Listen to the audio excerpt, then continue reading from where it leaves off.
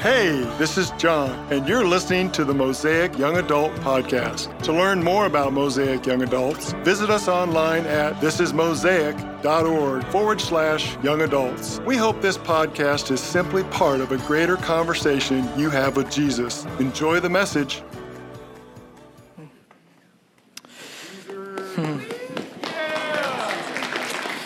All right. So when I go on Instagram, I really go for one reason, and it's to watch funny videos, which is kind of ironic because that's kind of why TikTok exists. But I just can't have two sources of procrastination in my life. I can't have TikTok and Instagram, so I just choose the lesser evil for me. And so my favorite videos, though, are those with kids doing funny things. And it's dual reasons. One, because it's cute, but two, I send them to Rachel and, baby fever. Anyway, so... But honestly, little kids are the most true representation of humanity because they just don't know how to hide diddly squat. Like, they're just the most honest people. Like, if they like you, you know it. And if they don't, you know it too. And so there's one particular video recently that made me laugh a lot, and it was there's a little African-American child, and he sees the hose part of the vacuum cleaner. And so like any curious kid, like he goes to the contraption that is making this weird noise, and he places it on his face, and it just, and it just sucks up half his face. And in a split second, you just see the horror in this poor child's eyes, right? Like, he probably doesn't even know the words, like how to say anything, but like you just see in his eyes, like, I'm in danger, and that's all the kid can communicate. So, he pulls off this evil, like, machinery off of his face, and naturally, what does he do? He starts crying, right? Because that's just what children know how to do.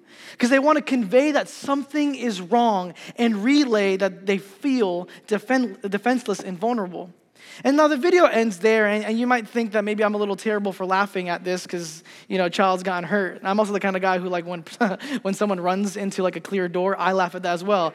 But it did get me thinking about how people respond to feeling defenseless, right? Because, like, no one here genuinely enjoys the sensation of being vulnerable, right? Like, no one looks forward walking into a situation that has a high chance of being dangerous. So, like, when a child feels this way, they tend to cry. But, like, have you ever noticed what a child does right afterward? They look around for who? Their parent, one of their parents, because their parent is meant to be the greatest source of protection and safety. And then the moment they lock eyes with their parent, they run as fast as their little uncoordinated legs can take them. And they cling to their parent's leg, holding on for dear life. Like, Mom, did you just see this thing suck my face? Like, I don't know what to do. And, and the mom or the dad just picks them up and like, it's going to be okay. It's fine. You're not dead. It's okay. But the child wants to be reassured that things are going to be okay. And now this reaction is something that's naturally built into all of us, even as adults, right? Like, as the world continues its cycle of beauty and brutality, we too become feeling defenseless and scared, right? Because like so many life events just come out of nowhere, just like the vacuum ate the kid's face, right? Like, if you look outside, gas is almost $5. Honestly, it's probably rising up as I preach this message. And that's terrifying for a lot of us because some of us don't make that much money, right? Like, $5 is what I would give somebody for taking me to, like, the airport. $5 barely gonna get me to the airport, you know what I'm saying? Like, you might get there, but you ain't coming back on $5. And then, like, Ukraine is at war with Russia, right? And, like, Putin is threatening, like, if anyone messes with me, like, there's going to be consequences never seen in history. Like, maybe not. We're in the beginning of World War III. Who knows? And that's just, like, the global stuff, right? Like, what about the personal stuff that hits us out of nowhere? Losing your job. Family members get sick. Someone gets the promotion that you thought for sure was yours. And as all of this is happening, we come to recognize that much of our lives are out of our hands. And our instinct then is to find something, safety in something, and hold on to it for dear life. What is that thing for you? What makes you feel the most safe as you sit in these seats today? Is it the money you're making? Or how about that boy or girl you just started dating.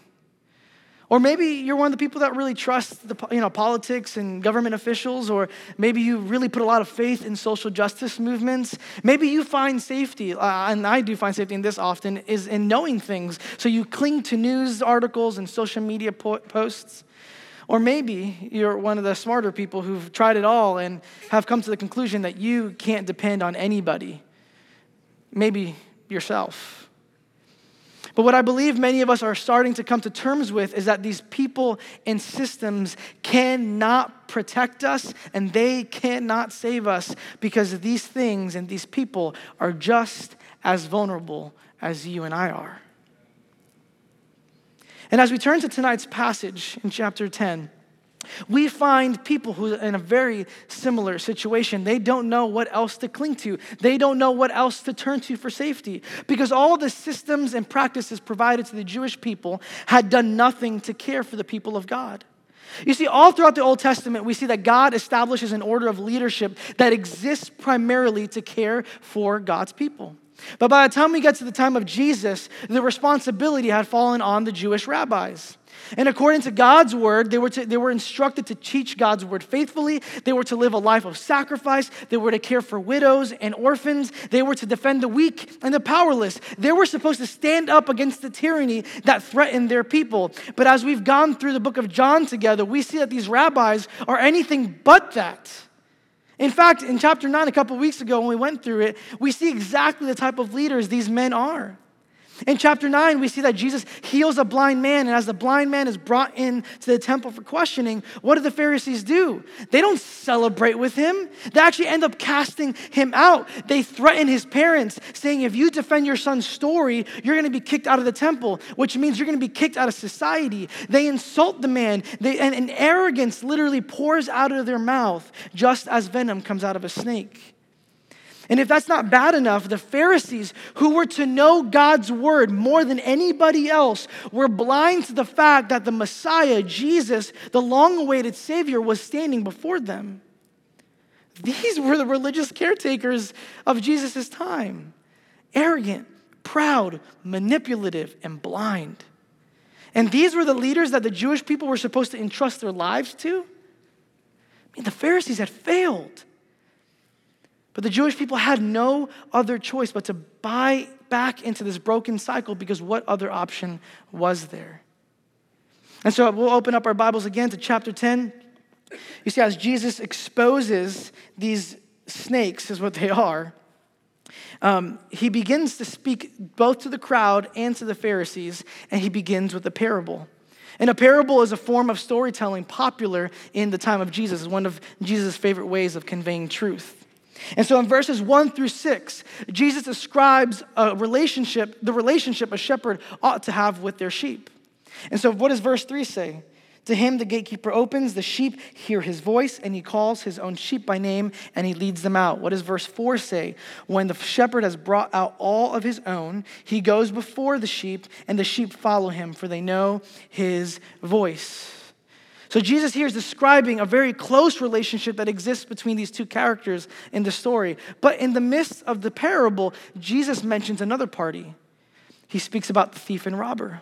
In fact, it's actually how he begins the parable. Truly, truly, I say to you, he says in verse 1, he who does not enter the sheepfold by the door, but climbs in by another way, that man is a thief and a robber. And then in verse 5, it says that the sheep will not follow these strangers, but instead they will flee from the thief, which implies that the thief exists to take and lead the shepherd's sheep astray. But as we begin to read this parable, you might start asking the question, or might be wondering, as I was, why is Jesus choosing to talk about shepherds, sheep, and thieves? There are so many different ways he could have gone about it, but why would he have mentioned these three categories? And so Jesus in this parable intends to explain how the Pharisees have failed and what Jesus is going to do about it. And actually, the rest of this passage, verses 7 through 17, Jesus explains this parable a little bit more in depth. But before we do that together as a community, we're actually going to have to take a little bit of a slight detour. Because in order to understand Jesus' teaching in this text and to understand why Jesus feels so passionate in this passage, we're going to have to jump into the Old Testament because Jesus' parable is connected to passages of Scripture that he wants his listeners to tie together. And so I'm going to take us to Ezekiel 34. It's in the Old Testament. I'll give you a second to find it. And I really would encourage you to follow along with me because it really will make John 10 make more sense. You see, in the Old Testament, the title most often associated with leaders who are charged with caring for God's people was the role of shepherd. And the people of God are often referred to as the flock, as sheep. And so in context, and before we jump into it, I just want to explain where we're at in Ezekiel. God is speaking to the leaders of Israel who had betrayed God's people, and they have turned away from God altogether. And the priests were corrupt, and the kings were evil. There was nowhere else to turn to. This is what verse 1 to 4 says. Read along with me. The word of the Lord came to me, Ezekiel, son of man. He's telling Ezekiel, prophesy against the shepherds of Israel. Prophesy and say to them, even to the shepherds, thus says the Lord God. Ah, shepherds of Israel who have been feeding yourselves, should not shepherds feed the sheep? You eat the fat, you clothe yourselves with the wool, you slaughter the fat ones, but you do not feed the sheep. The weak you have not strengthened, the sick you have not healed, the injured you have not bound up, the strayed you have not brought back, the lost you have not sought, and with force and harshness you have ruled them. You see, God here is speaking directly to the shepherds of Israel, which are the religious leaders of Ezekiel's day. And he berates them for the abuse they put on the sheep. These leaders, they abused the poor and they robbed them. Like they had very little to begin with, and yet these shepherds take what's left. And they take advantage of these people and use their money to dress themselves with the finest clothes. And they live in the finest homes while the majority of Israel lives in poverty. And it gets worse. Let's read on, 5 through 10. So these sheep, they were scattered because there was no shepherd. And they become food for all the wild beasts. My sheep were scattered, God says. They wandered over all the mountains on every high hill. My sheep were scattered over all the face of the earth, with none to search or seek for them. Therefore, you shepherds, hear the word of the Lord. As I live, declares the Lord God, surely because my sheep have become a prey, and my sheep have become food for all the wild beasts, since there was no shepherd, and because my shepherds have not searched for my sheep, but the shepherds have fed themselves and not fed my sheep. Therefore, you shepherds, hear the word of the Lord. Thus says the Lord God, behold, I am against the shepherds, and I will require my sheep at their hand and put a stop to their feeding the sheep. No longer shall the shepherds feed themselves. No, I will rescue my sheep from their mouths, that they may not be food for them.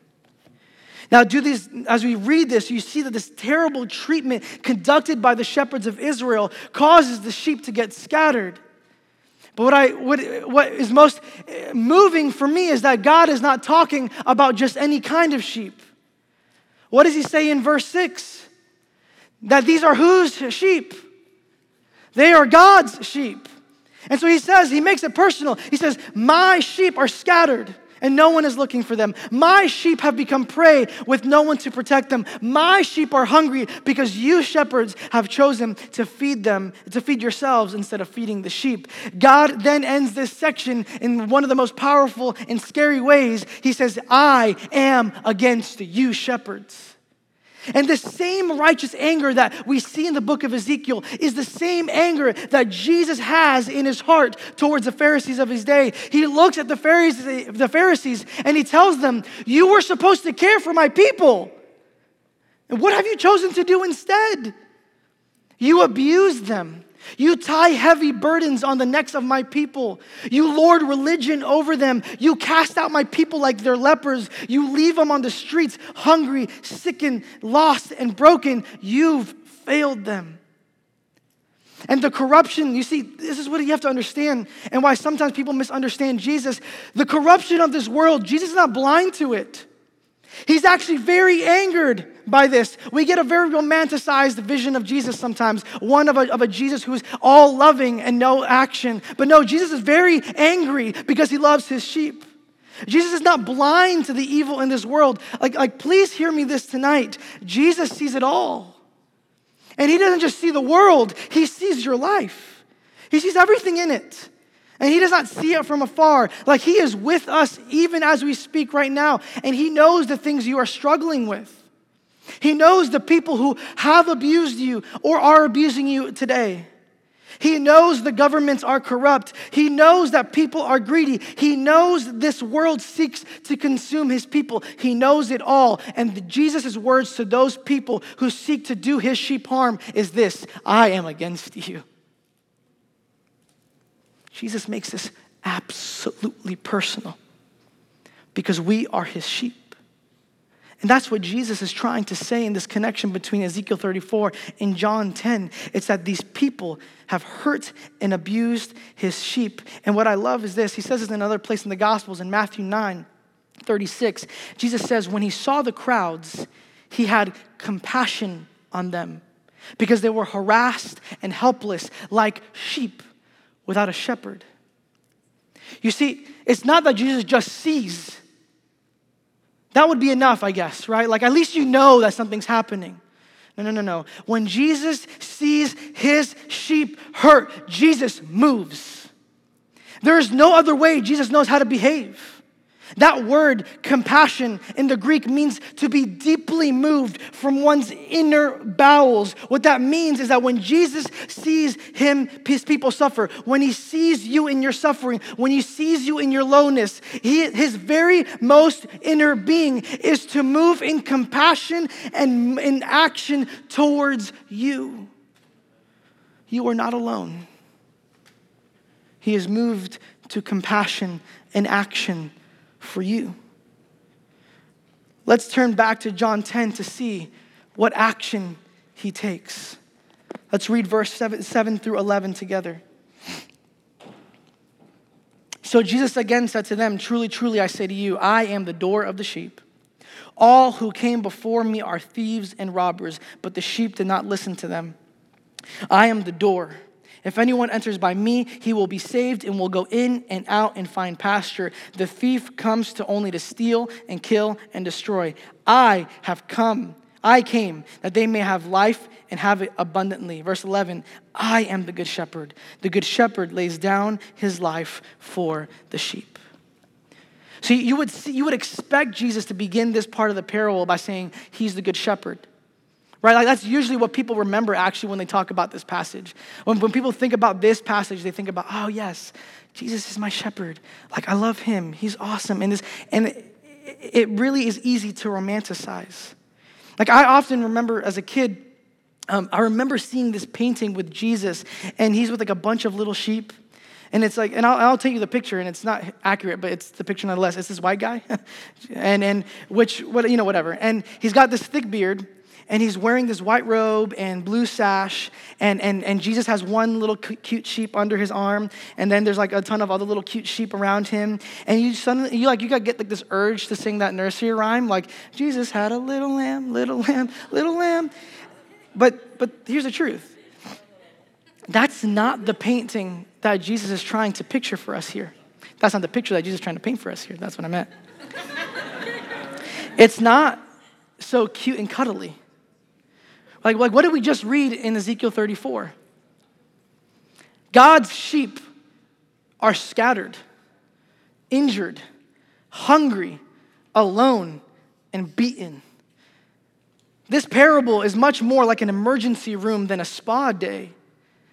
So then why does Jesus begin this verse 7 saying, I am the door of the sheep? It's an interesting imagery that Jesus uses because doors aren't exactly a comforting thing, are they? Like no one sends a text like, hey, I'm going to be a door for you. I got you. No, especially when you think of a modern understanding of what a door is, right? Like it's not this, Jesus is not describing himself as a nice solid oak door with these nice fixtures and no. Actually, the image that Jesus is portraying here is much more of a gate. Yes, the word here in English is used as door, but it's more of a gate. And this gate does two things for the sheep. It keeps intruders out while the sheep rest, but it's also the very means in which the sheep are taken through to go out and be fed in the pastures. So it protects, but it's also the entryway to goodness. And that's why verse 9, Jesus says this, he is the door. And what does he say? If anyone enters through him, they will be what? Saved, and will find what? Pasture. But what exactly are they being saved from? Remember that character that we read about in verse 1? The thief? Well, he's back. He's back in the parable. And Jesus is stating that we, the sheep, need to be protected from this thief that comes only to steal, kill, and destroy. And actually, the way that the Greek writes this out is even much more gruesome. It's a picture of a lamb being taken to the slaughterhouse. So what Jesus is saying is that this thief comes to take you, to chop you up and have you as lamb kebab for later. That's literally what it's, well, I don't know if they had kebabs, but that's the slaughter. That's what it is. But that isn't all that Jesus is saving his sheep from. It's not the thief that's the problem. Yes, it is a problem, but it's not the main problem. Because that's what all shepherds do. All shepherds protect people from the thief. But Jesus is a different kind of shepherd. You see, Jesus says the word saved. And that word does not mean salvation from problems. That means being saved or delivered or rescued from sin. Now, Romans 6:23 says that the wages of sin is death. So what Jesus is saying is that anyone who enters through him will be saved from death. Jesus is not talking about physical things. He's talking about the salvation of our souls. Because outside of Christ, we all of humanity are spiritually dead because we have all sinned. No one here is exempt from that. But this is not the life that Jesus desires for you or for me. That's why he finishes verse 10. What does he say? He says the thief does this, but what does Jesus come to do? To give life and to give it to you abundantly. You see, the sheep that Jesus is focused on, his sheep, have one great need, and that arises above all other needs. They are in desperate need of life. What good is food, water, and housing if you're dead? And it's not that Jesus doesn't mention these other things because they're not important. They are important. Having food, having money, having these niceties of life, they are good things to have. Because in fact, Jesus says this. He says in verse 12, what? He is the good shepherd. And he's stating that because he wants listeners to instantly think of one passage of Scripture. Psalm 23, and it's quite well known, and we'll read some of it later tonight. But the first verse of Psalm 23 says what? The Lord is my shepherd, I shall not want. And Jesus is the shepherd from Psalm 23. He is the one that is to take us into green pastures. We lack nothing in him because the shepherd who saves us from death can provide for us no matter what. Think about that. Is there anything in this world that you know that can offer that to you? Do you know anything that can save you from death? But even more than that, maybe if something could offer you that, could they give you life? Can they extend your life? There's nothing in this world that offers this. And as Jesus is going through this parable, he's showing the people that the shepherds of their time, that humanity is ultimately useless in this venture because none of them could give them what Jesus was offering. But why should we trust Jesus? Like if you're here and you're not a follower of Jesus, or even if you are here and you still sometimes ask that question, why should I trust Jesus? Because there's plenty of things in this world that promise us these same things. They say they can make our lives better, that we can live longer if we do this diet, that we can live our best life now. What makes Jesus' promise any different? Let's see what he says in verses 12 through 15. Jesus says, he who is a hired hand and not a shepherd, who does not own the sheep, sees the wolf coming and leaves the sheep and flees, and the wolf snatches them and scatters them. He flees because he is a hired hand and cares nothing for the sheep. I am the good shepherd. I know my own, and my own know me. Just as the Father knows me, and I know the Father, and I lay down my life for the sheep. So Jesus says the good shepherd lays down his life for the sheep. And we automatically assume that the qualifier of being a good shepherd is what? Is if they're willing to die, right? But the qualifier of Jesus being the good shepherd is not that he is willing to die, because plenty of men and women throughout history have done the same. In fact, what good is a dead shepherd? Right? Oh yeah, I'll die for you, sheep, but if I die, you're going to get eaten anyway, so we're all dead. No, that's not helpful, and that's not comforting. So the qualifier is not that Jesus is willing to die. The qualifier is what the death accomplishes. You see, because his disciples don't know this as he's doing this parable, but Jesus in this passage is referring to his own death. Verse 15 says that Jesus lays his life down for his sheep. Not all sheep, just his sheep. And verse 18 says that no one can take Jesus' life unless he lays it down on his own accord. I happen to think that's one of the most like gangster things he could say. Like, just think about what that means. Like, this is not even in my manuscript. Like, but I'm just thinking about that. Like, that's kind of popping. Like, Jesus is saying, like, nobody can fight me. And if I lose, it's because I let him. Like, that's so insulting. It's like, I let you win. Like, that's really insulting to whomever's listening to this. And honestly, it's the Pharisees who are listening to this, because in the background, the Pharisees are wanting to kill Jesus. And Jesus knows this. And Jesus says, if you succeed, it's because I let you. It's not because you're any good. Anyway, so back to my actual outline. There's a theologian, as I was studying this for this passage, he puts this scenario really masterfully, and I tried to summarize it, but honestly, no matter how much I tried, I feel like I took away from it. So I'm going to read it for you verbatim from what he says about this passage. His name is Edward Klink, and he says this: at the core of the mystery of the gospel is this absolute and certain claim by Jesus. Even in his death, Jesus is not a passive recipient, but the actual initiator, the one who's in complete control. This is no shepherd who falls to thieves or wolves while trying to defend his sheep, because that's just a martyr who can't help themselves. No, death is something that this shepherd Jesus must face, and he does it willingly so. That is what makes this shepherd Jesus and his act of shepherding so mysterious and remarkable, is that death is the very means by which he saves his sheep. For the shepherd does not guard the sheep from those on the outside, but from the sheep themselves. And this shepherd will not carry a wooden staff, but a wooden cross. And the food and drink that these sheep receive from the shepherd is not found in a field or a stream, but in the very body and blood of Jesus. That is why Jesus, the good shepherd, speaks of his shepherding so strongly, because Jesus is fulfilling what God promised through the prophets long ago. I will save my sheep. And this salvation is made possible only at the cross.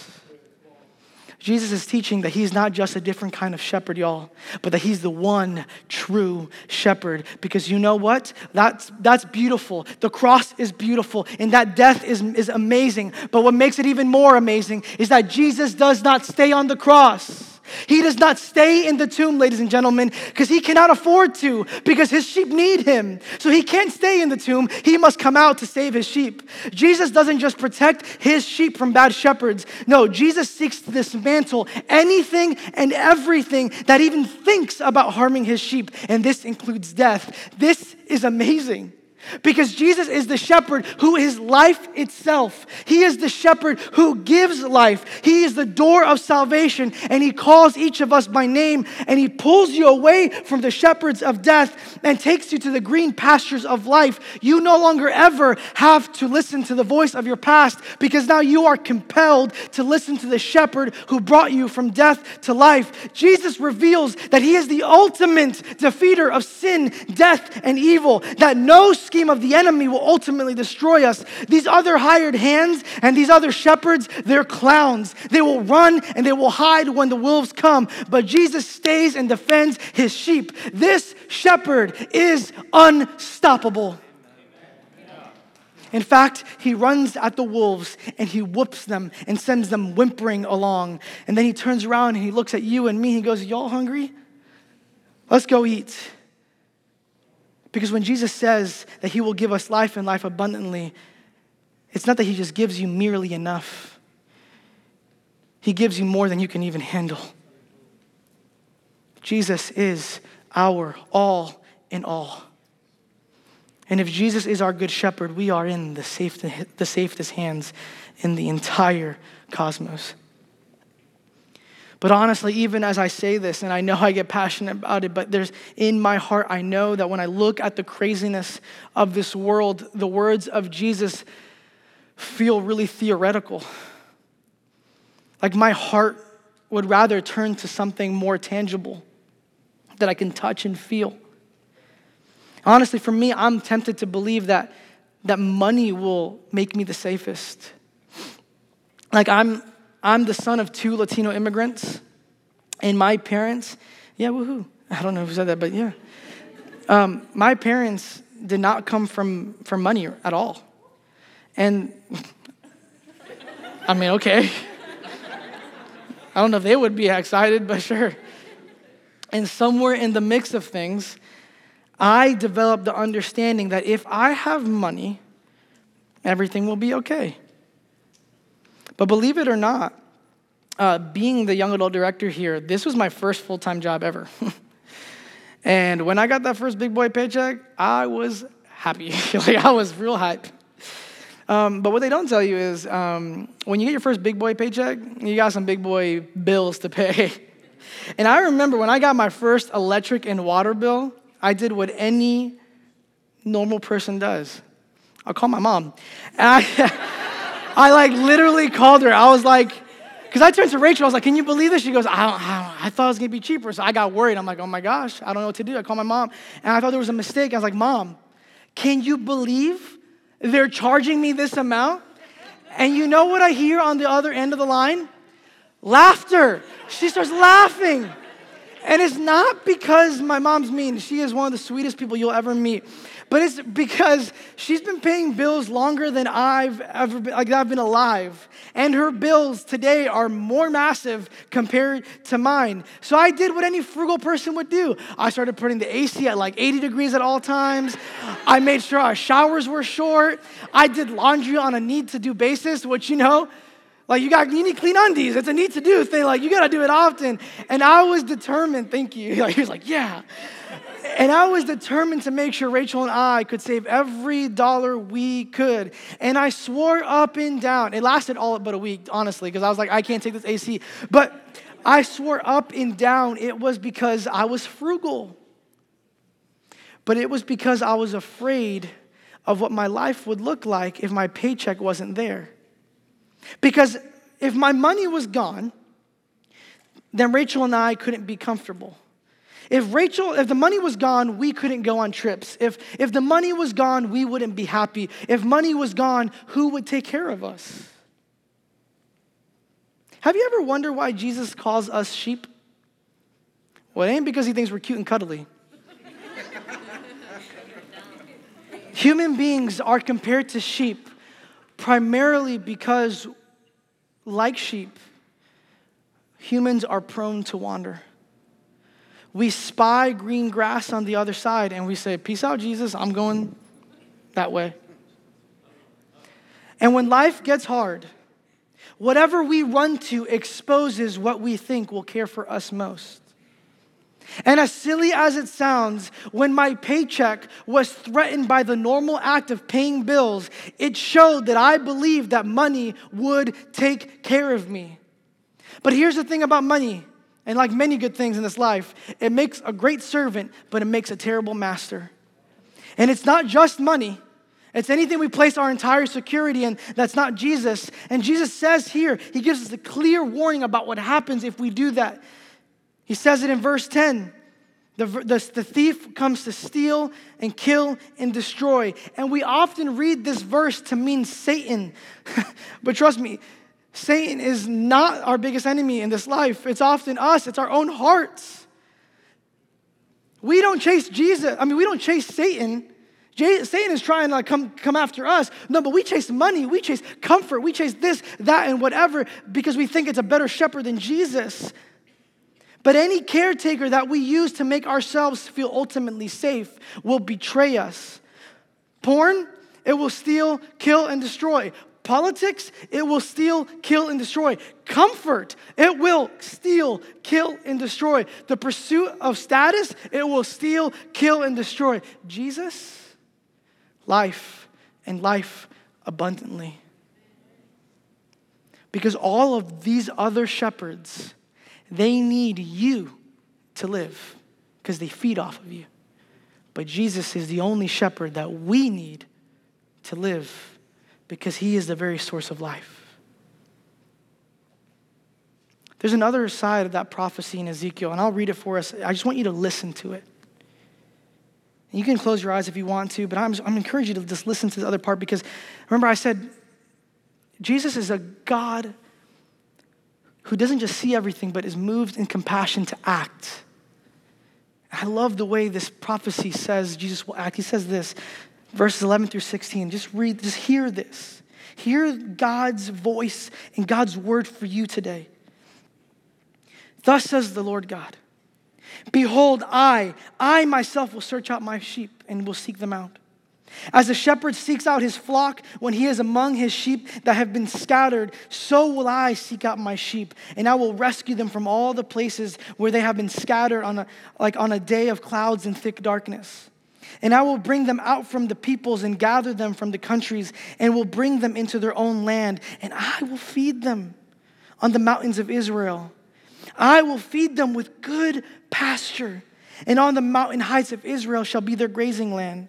There they shall lie down in good grazing land, and on rich pasture they shall feed on the mountains of Israel. I myself will be the shepherd of my sheep, and I myself will make them lie down, declares the Lord. I love this, hear this. I will seek the lost. I will bring back the strayed. I will bind up the injured. I will strengthen the weak, and the fat and the strong I will destroy. I will feed them in justice. This is our good shepherd, Jesus. He will chase you even when you turn away from him. He will seek you if you are lost. He will rescue you when you're in danger. He will feed you when you're hungry. He will heal you if you are injured. He will give you strength when you've lost all. He will deal out justice against those who come against you. There is no other shepherd like this. But in this life, there will be other shepherds who will seek to lead you astray. As we finish up our time tonight, I'd like to just consider how we can protect ourselves from being led astray. One way for us to be protected against those other shepherds is by learning the voice of our shepherd. Like, how can we know where to go if we don't know the voice of Jesus? So a simple practical thing that we can do is just read the Gospels. Read the Gospels. You can honestly open up your Bible app. There's these plans. You can do the Gospels in 90 days. That's 90 days to read 4 books of the Bible. That's not that, like 2 chapters a day. But here's the thing. You can become familiar with the voice of Jesus in that way. But there's one more thing that we need to start cultivating in our hearts. In verse 3, Jesus says, the sheep hear his voice. And that word hear is not just about hearing sounds, like hearing one thing and without the other. If we learn what Jesus' voice sounds like, but don't follow it, it's useless. See, in Deuteronomy 6, God is teaching his people what life with him is supposed to look like. And God begins this section with something called the Shema. And the Shema begins with this verse 4. Hear, O Israel. Again, that word hear holds the exact same meaning as it does when Jesus says that the sheep hear the voice of their shepherd. It's actually the most frequent use of the word to describe hearing along with obeying. It's used 307 times in the Old Testament and 237 times in the New Testament. That's over 500 times. Probably should start listening. But this is the key to living life abundantly. See, he's come to give us goodness, and he will take you to the places that supply that goodness. He'll put you in places of intimacy with him. He'll call to you when you wander away so you can come back to feel the depths of his love for you. But if you do not follow and obey the voice that calls after you, you will be led astray, and you will experience what the thief has to offer. It will steal from you and kill your soul and destroy your very life. So yes, begin to recognize the voice of our good shepherd, Jesus, but I would encourage you to frequently reflect on this question. Am I obeying the voice of Jesus? Because if you do, you will walk in green pastures. You will grow full on the love and peace of Jesus. You will walk unshaken even when this world trembles around us. Jesus is the door of the sheep. He protects his flock from predators. Jesus is the good shepherd. The Lord is our shepherd, and we shall not lack anything. This is our shepherd. May we follow him today. Let's pray. God, even in this moment, I ask that you would give ears to us today. It's not that you stop speaking. It's often that either we're not listening or we don't know it's you. But God, I know that for many people here, they need to hear your voice. Pierce their hearts, pierce their ears. May they seek after you. May they hear your voice and be drawn to you. Because in coming to you, they'll come to wells of living water. They'll eat the bread of life. Their anxieties will begin to diminish because they are replaced with the peace of you, Jesus. Their spirits would be arise in them. But God, help us hear you. Help us remember that we do not need fear anything in this planet because there is nothing that has ever risen against you and won. You are the beginning and the end, the Alpha and the Omega. You are the first word and the last. No shepherd, no enemy, no thief can rob you of what's in your hands. We are in your hands. May we just learn to rest in it. I pray this in Jesus' name. Amen. Thanks again for spending some time with us on the Mosaic Young Adults podcast. Our hope for you is that Jesus will use the message you just received and direct your heart completely towards him. If you want to hear more messages like this one, please feel free to check out past episodes and subscribe so you don't miss out on any upcoming episodes.